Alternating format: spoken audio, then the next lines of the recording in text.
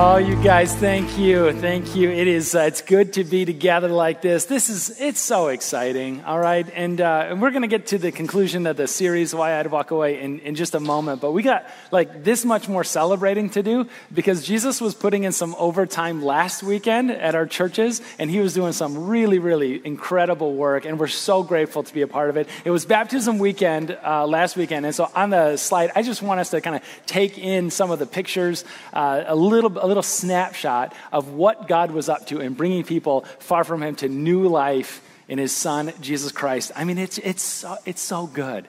And there's like a part of this that I didn't plan. I would love to take credit for the planning on this side of things, but it was not me. It was someone far better than me who was behind this. There's no way that I could have planned out that early on, like the message series being halfway through a series called Why I'd Walk Away, and then have baptism weekend lie in like the midpoint of that series and have these declarations of 8 individuals who are going to stand up in front of everybody and show the world that they've been raised with Christ. It's so cool. I don't want the beauty of that moment to be lost on you. So let's praise Jesus one more time for what he is up to. Oh, it's so good. And as you can see, the baptismal is still out and next to me. So this is what we call in the church world as a Jesus encore. And we're gonna get to more of that in just a moment. But part 3 of our series this morning, it's called Why I'd Walk Away. And maybe you're just joining us and you kind of want a refresher of like, what are we doing a series about walking away from the faith for? It's really because that's where a lot of us are having more and more conversations all the time. And we're people that don't shy away from hard questions. We press into them, and sometimes we find good answers, and sometimes we have to look a little bit longer. But we're trapped kind of in this middle ground a lot of times. And we said last week that there's a faith that maybe you grew up with, that I grew up with, a childhood faith about some assumptions on God, some of true, others maybe could stand to be challenged a little bit more. But what happens in adulthood is we start to ask adult-based questions on a childhood faith, and the answers that we're giving, the childhood faith is giving, don't stand up all that well to the adult questions that we're asking. And so we just kind of identified last week a few gods that never really existed in the first place, and a few gods that are worth walking away from. So we talked about the bodyguard God who protects you no matter what through thick and thin. And we're like, hey, listen, the good news is like you can walk away from a God like that. Because that's not Christianity, right? Christianity was actually based on the worst possible thing happening to the best possible person, Jesus. So the bodyguard God didn't actually like exist in the first place. The boyfriend God that is just around you, that you can feel him all the time and making you feel good, that God doesn't actually exist. The anti-science God last week totally does not exist. But listen, when we ask these adult-based questions to a childhood faith, a lot of times we're like, I think I'm walking away from faith, at least as I understand it. And then part 1 was like, well, I don't want to go into full-on like atheism. I don't want to like chuck God out of the equation entirely because I don't want to live in a world that's like creator-less. I don't want to live in a world that there's just biology and chemistry, just atoms smashing into each other. There's no me in me. There's no you in you. There's no meaning. There's no purpose behind it all. I mean, I don't want to live in a world like that. And so I'm kind of caught in between these like two worlds.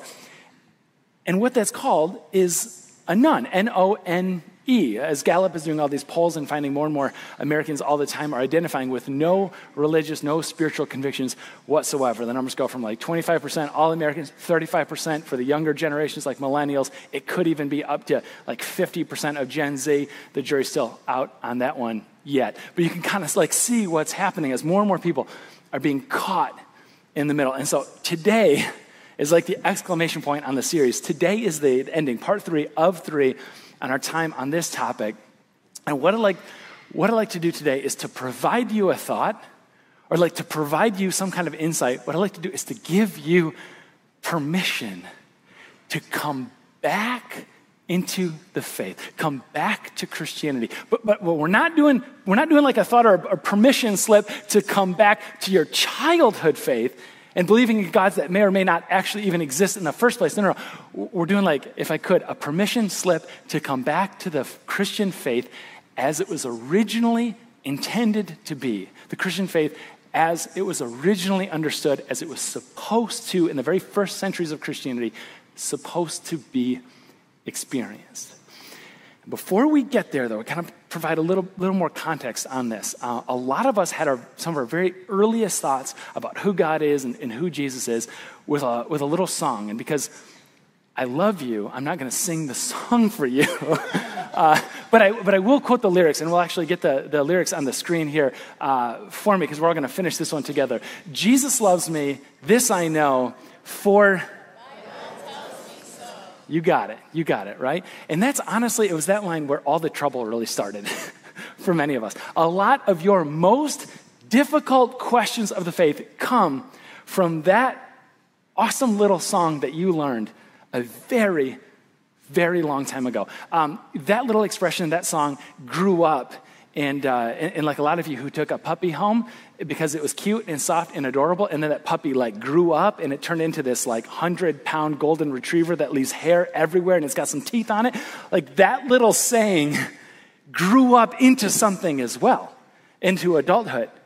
And I'm genuinely curious. I don't know how this is going to turn out, but I'm wondering if you know what that saying is too. I saw it on a church sign that was way better than ours. It had like scrolling letters. It just didn't say the name and website of the church. It had like, it was fancy. And the church scrolling sign said, the Bible says it, I believe it, that settles it. A few of you got it. Yeah.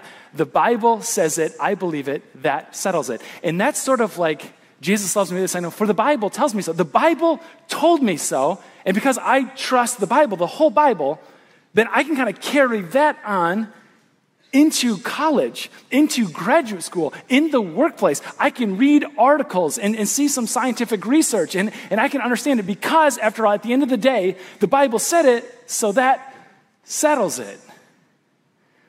And then when people started asking you some very difficult questions in college, and people said, there's almost like no or very shaky historical data that would support a global flood. Or, you believe that the earth is like tens of thousands of years old, but the carbon dating and fossil record would suggest it's like millions and billions of years old. And question after question after question starts to kind of poke holes into it. And potentially for a lot of us, we grew up on the Jesus loves me, this I know, for the Bible tells me so. The Bible said it, and that settles it. And you're in college now, and you're going, that very much does not settle it for me. In fact, more and more all the time, 25% of Americans, 35% of millennials, up to half of Gen Z are going, I am very, very much unsettled in my faith. And that's what we're going to address this morning. That's the permission mark. At my very, very hopefulness, I've been praying this week that this time for us would be an aha moment, that things would fall into place, that things would click for you to give you permission to come back to that faith that you thought maybe you would never want to come back to ever again. And the aha moment is really this. This is our image this morning.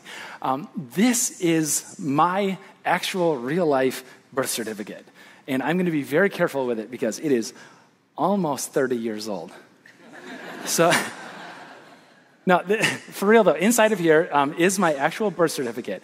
And kind of how we're going to spend our time this morning is just look at this as a document and say,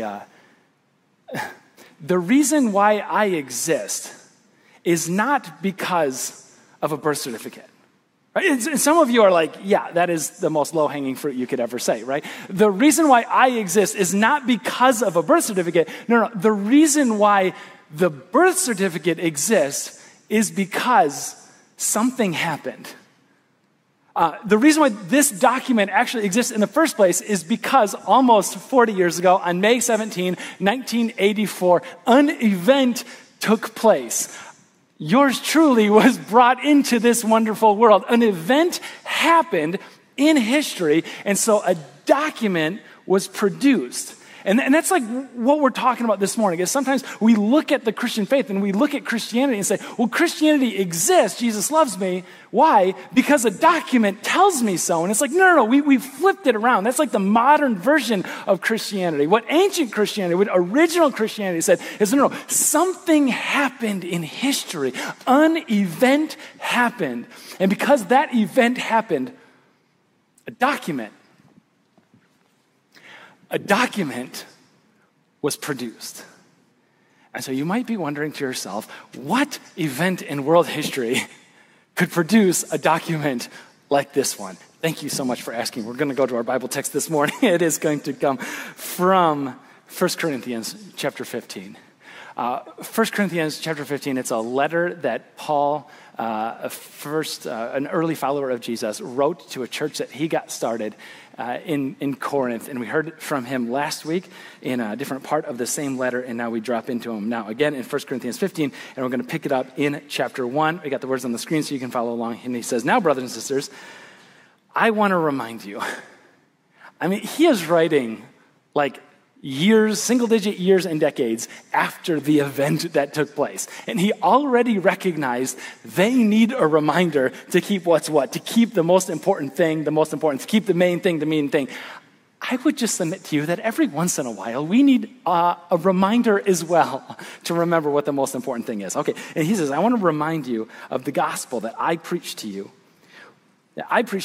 which you received, on which you have taken your stand. So if you're going to take a stand on anything in this world, you're going to take a stand not on like how a fish keeps a man inside for 3 days and 3 nights. You're not going to take a stand on whether or not trumpets can blow down walls of Jericho when the band marches around it. The thing, church, that you're going to take a stand on is the gospel by which you are saved. By this gospel, you are saved. If you hold firmly to the word, remember, I preached to you, otherwise you believed in vain because you've kind of substituted the main thing for something that was not the main thing.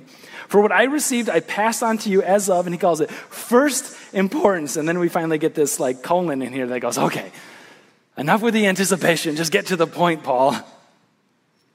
Christ died for our sins. According to the scriptures, he was buried and raised on the third day. Again, according to the scriptures. That's the point. That's the main thing. That is the event that necessitated the document that came out. And, okay, there's an and that he appeared to Cephas, that's another name for Peter, and then to the 12, there were a lot of them. And after that, he appeared to more than 500 of the brothers and sisters at the same time, most of whom, by the way, are still living. You can go, you can find them if you want to. Though some have fallen asleep, that's a euphemism for, some of them have passed away, some of them have died. It's been a few years after all. And then he appeared to James, the half-brother of Jesus, who grew up looking up to Jesus, literally, but also as brothers go, sometimes metaphorically, because they argue a lot, potentially. I don't know what it was like to live with Jesus, but they're brothers. And then to all the apostles. And last of all, he appeared, Paul says, to me also. As the one, and he goes, abnormally born. And he just goes, I'm abnormally born because somebody didn't tell me about the event that happened. Probably because there's no possible way in any universe that I would have believed another person who just told me that Jesus rose from the dead. After all, it was my job to arrest Christians, to persecute Christians, to have them thrown into prison or worse. So no, what I needed wasn't another person just to tell me about the resurrection of Jesus. What I needed was to Jesus to find me and say, why are you persecuting me? And I needed to meet the risen Lord on that road to Damascus, face to face. What I'd like to do is to take a look at this historical event that took place and really take a look at the document that came out of the historical event and to just kind of like ask some questions, because this is really worth everything. I think a lot of our faith just kind of hangs on this thing. One of the questions that we're asking is, when the biblical authors are opening up and writing the document that we know today of as our Bible, like what kind of writing are they producing here? You read a story like this one, And you see the number of people that he's almost encouraging his earlier listeners to go to. Hey, listen, if you don't believe me, that's fine. I want you to find Cephas, Peter. I want you to find the 500 that he also appeared to, right? I want you to find the 12. I want you to find the apostles. Like, go after and find these people. Like, does it sound like he's just kind of telling a story, or does it sound like he's reciting history? He's like pointing to an event. You know, sometimes our second graders around here, and maybe this is in your background too, do like a Christmas pageant, and they stand up and they'll like quote, and say like all of Luke 2, and a lot of you are like, I know, I had to learn that, In those days, Caesar, no, it wasn't just any Caesar, there were a lot of Caesars, but in those days, Caesar Augustus, okay, it was Caesar Augustus, right? Like there's a historical record that we can go back to there. In those days, Caesar Augustus issued a decree that a census should be taken of the entire Roman world. And it's like, why do we have our second graders learn this?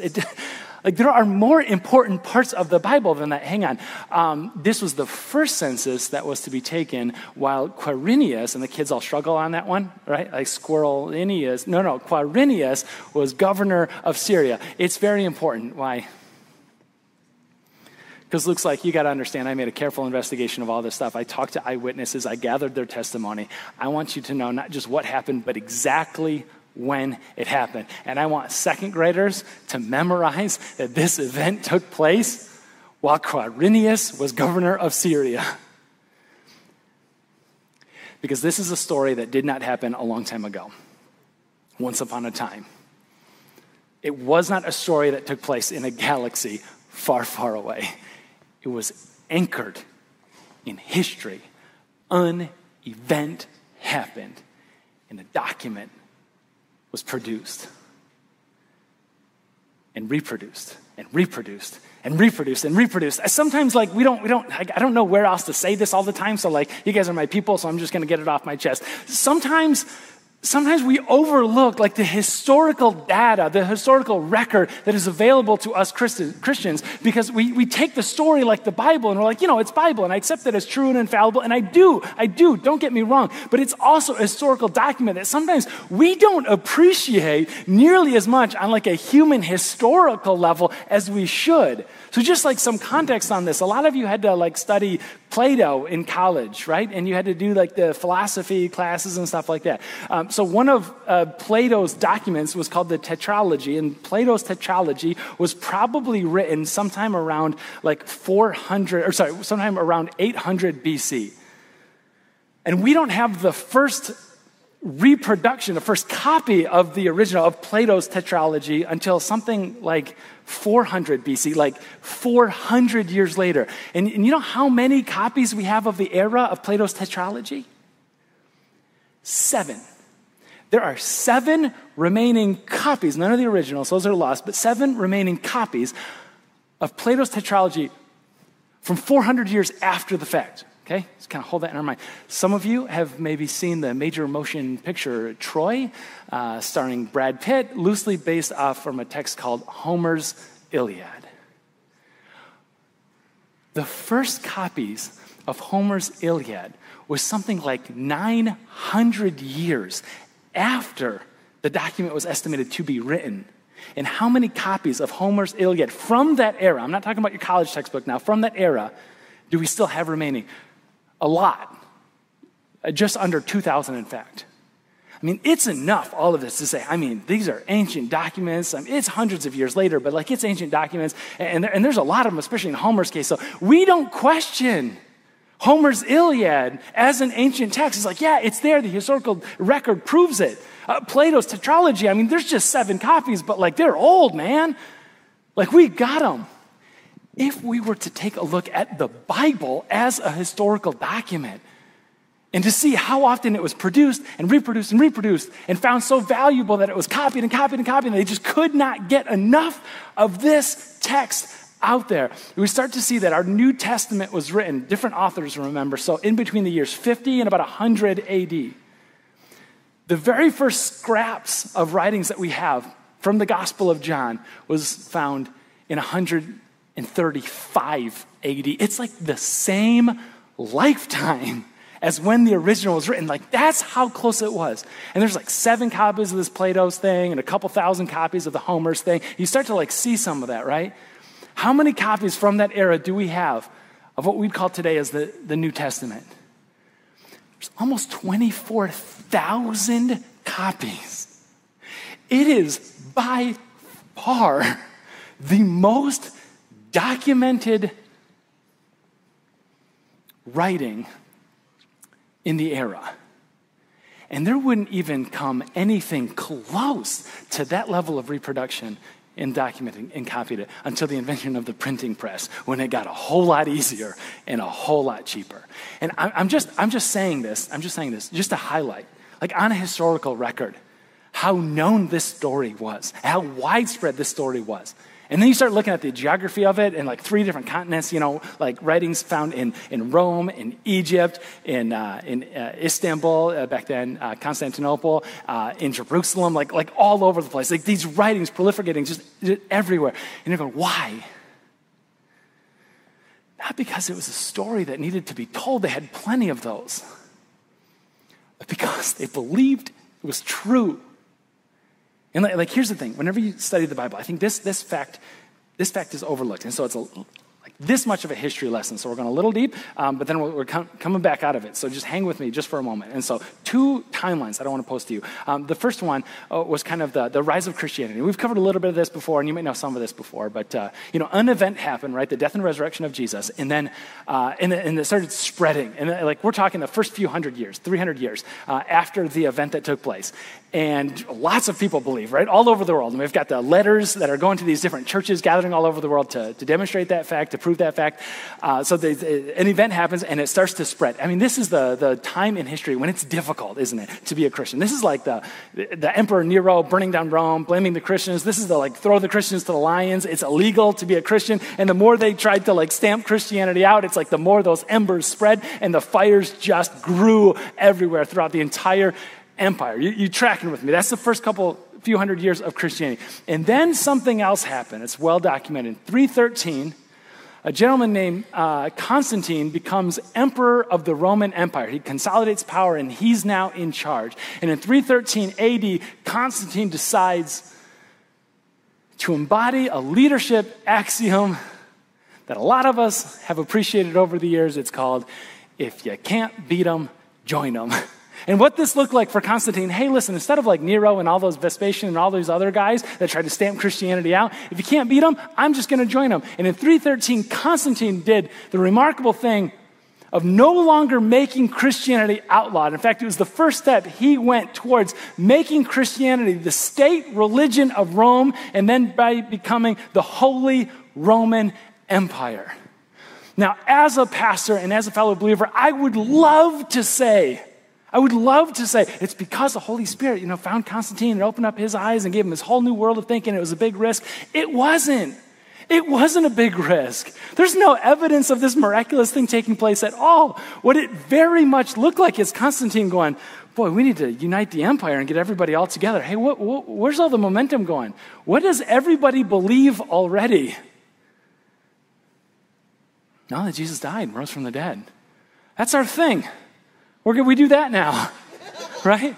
Like we're going to ditch the Roman pantheon of gods. We're going to ditch the Egyptian gods, the sun god, all of that sort of stuff. And we are now going to be Christians because if you can't beat them, join us. And the reason why I'm sharing all of that history lesson is because over here we have another timeline of the Bible, what we know as the Bible today. And like I said, it was first just scraps, these writings, these letters to these churches. But in 328 AD, it was compiled, and the first official version of the New Testament was compiled together, bound along with what they knew of as the Jewish scriptures, the Old Testament. Which means for 328 years, Christianity grew like wildfire. For Christianity resisted persecution. Christianity was found appealing, was found inspiring, was found engaging long before the Bible ever told them so. Christianity was thriving, not because the Bible settled it. Christianity thrived for those first few 100 years because an event took place.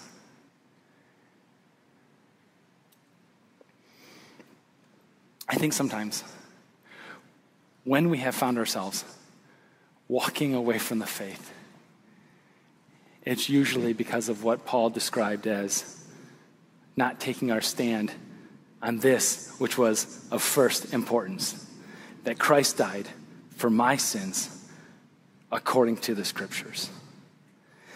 They believed long before the Bible told them so, because they were asking, is the event true? And Matthew sat down with a pen in his hand and said, it sure is. And Mark sat down with a pen in his hand and said, it sure is. And Luke sat down across from the eyewitnesses and gave their testimony. And Luke recorded all of their stories and compiled it together into his story. The punctuation at the end was, it sure is. And John said, man, he was my friend. It sure is. And James, the brother of Jesus, who never followed Jesus, who was never one of his students, not while he was alive, but after his death and after his resurrection, James said, my older brother was the Son of God. Is it true? It sure is. And so what that means for us today, and we're going to try to make this a little bit personal for us, what that means today is we believe that Jesus loves me, this I know, and not because just the Bible tells me so. We believe Jesus loves me. This I know, for Luke, the investigator, tells me so. For Paul, who wanted nothing more than to lock away, or worse, every single Christian on this planet and to never hear from them again, did a 180 on the road to Damascus and ends up spreading this gospel as far and as wide as he possibly can, tells me so. Jesus loves me, this I know, for those original followers of Jesus would end up giving their lives as martyrs for what they saw and experienced because of what they tell me so, because of what James, the brother of Jesus, tells me so, and what that entire early church tells me so. The issue, your issue, if you've been thinking about walking away from this faith, your issue hasn't been trying to demonstrate the truthfulness or the veracity behind every single story in the Bible. The issue is and has always been around Jesus. He is the point. To accentuate that, a little while ago, I found myself in this conversation, and as a pastor, you get into these conversations, and I was like, this is why I can't believe, and it was like, okay, what are some of your reasons? And some of the stories were cited, and like Genesis 3 was cited, of like, listen, God told the serpent that you would, for the rest of your days, you cursed the serpent, for the rest of the days, you would eat dust. And I find myself in this absurd, like scientific, zoological conversation as to whether or not serpents, snakes eat dust. And after like going down this road for like 10 minutes with this dude, I'm like, well, hold on a second. Like I have to eject out of this conversation a second and be like, that is not the point.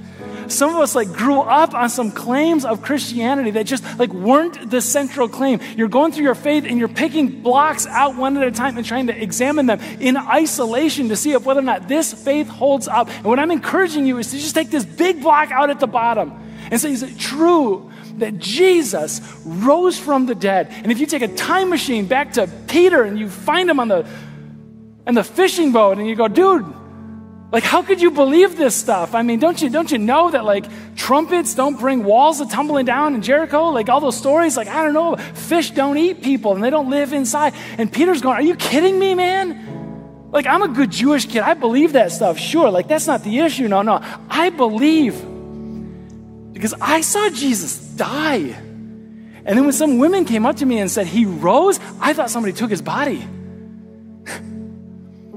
But then I had breakfast with him.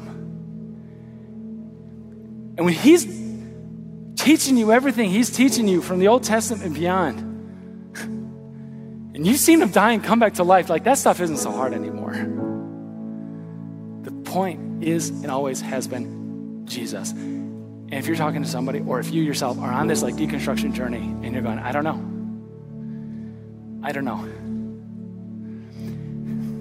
Is it Jesus that you're walking away from? Or is it something else that we've made it a modern version? What we're going to do right now is to celebrate one more time. I celebrate a young man who's taking this courageous step of saying, I'm not walking. Jesus is the point. And I don't know about him. He's a smart guy, and I think he could explain a lot of things. But what he's going to explain and show us this morning is Christ died for my sins and rose from the dead. And that's the most beautiful starting point in the world. Let's pray together. Jesus, we thank you for what you're up to today. God, we thank you for what you're doing in and through this community. We thank you for what you did last week and bringing those 8 individuals far from you to new life in your Son, Jesus.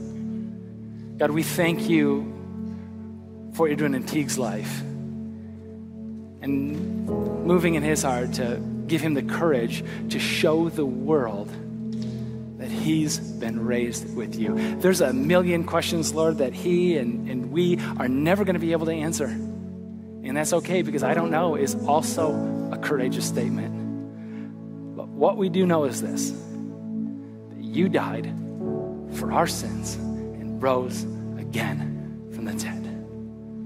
It's in your resurrected name we pray. Amen.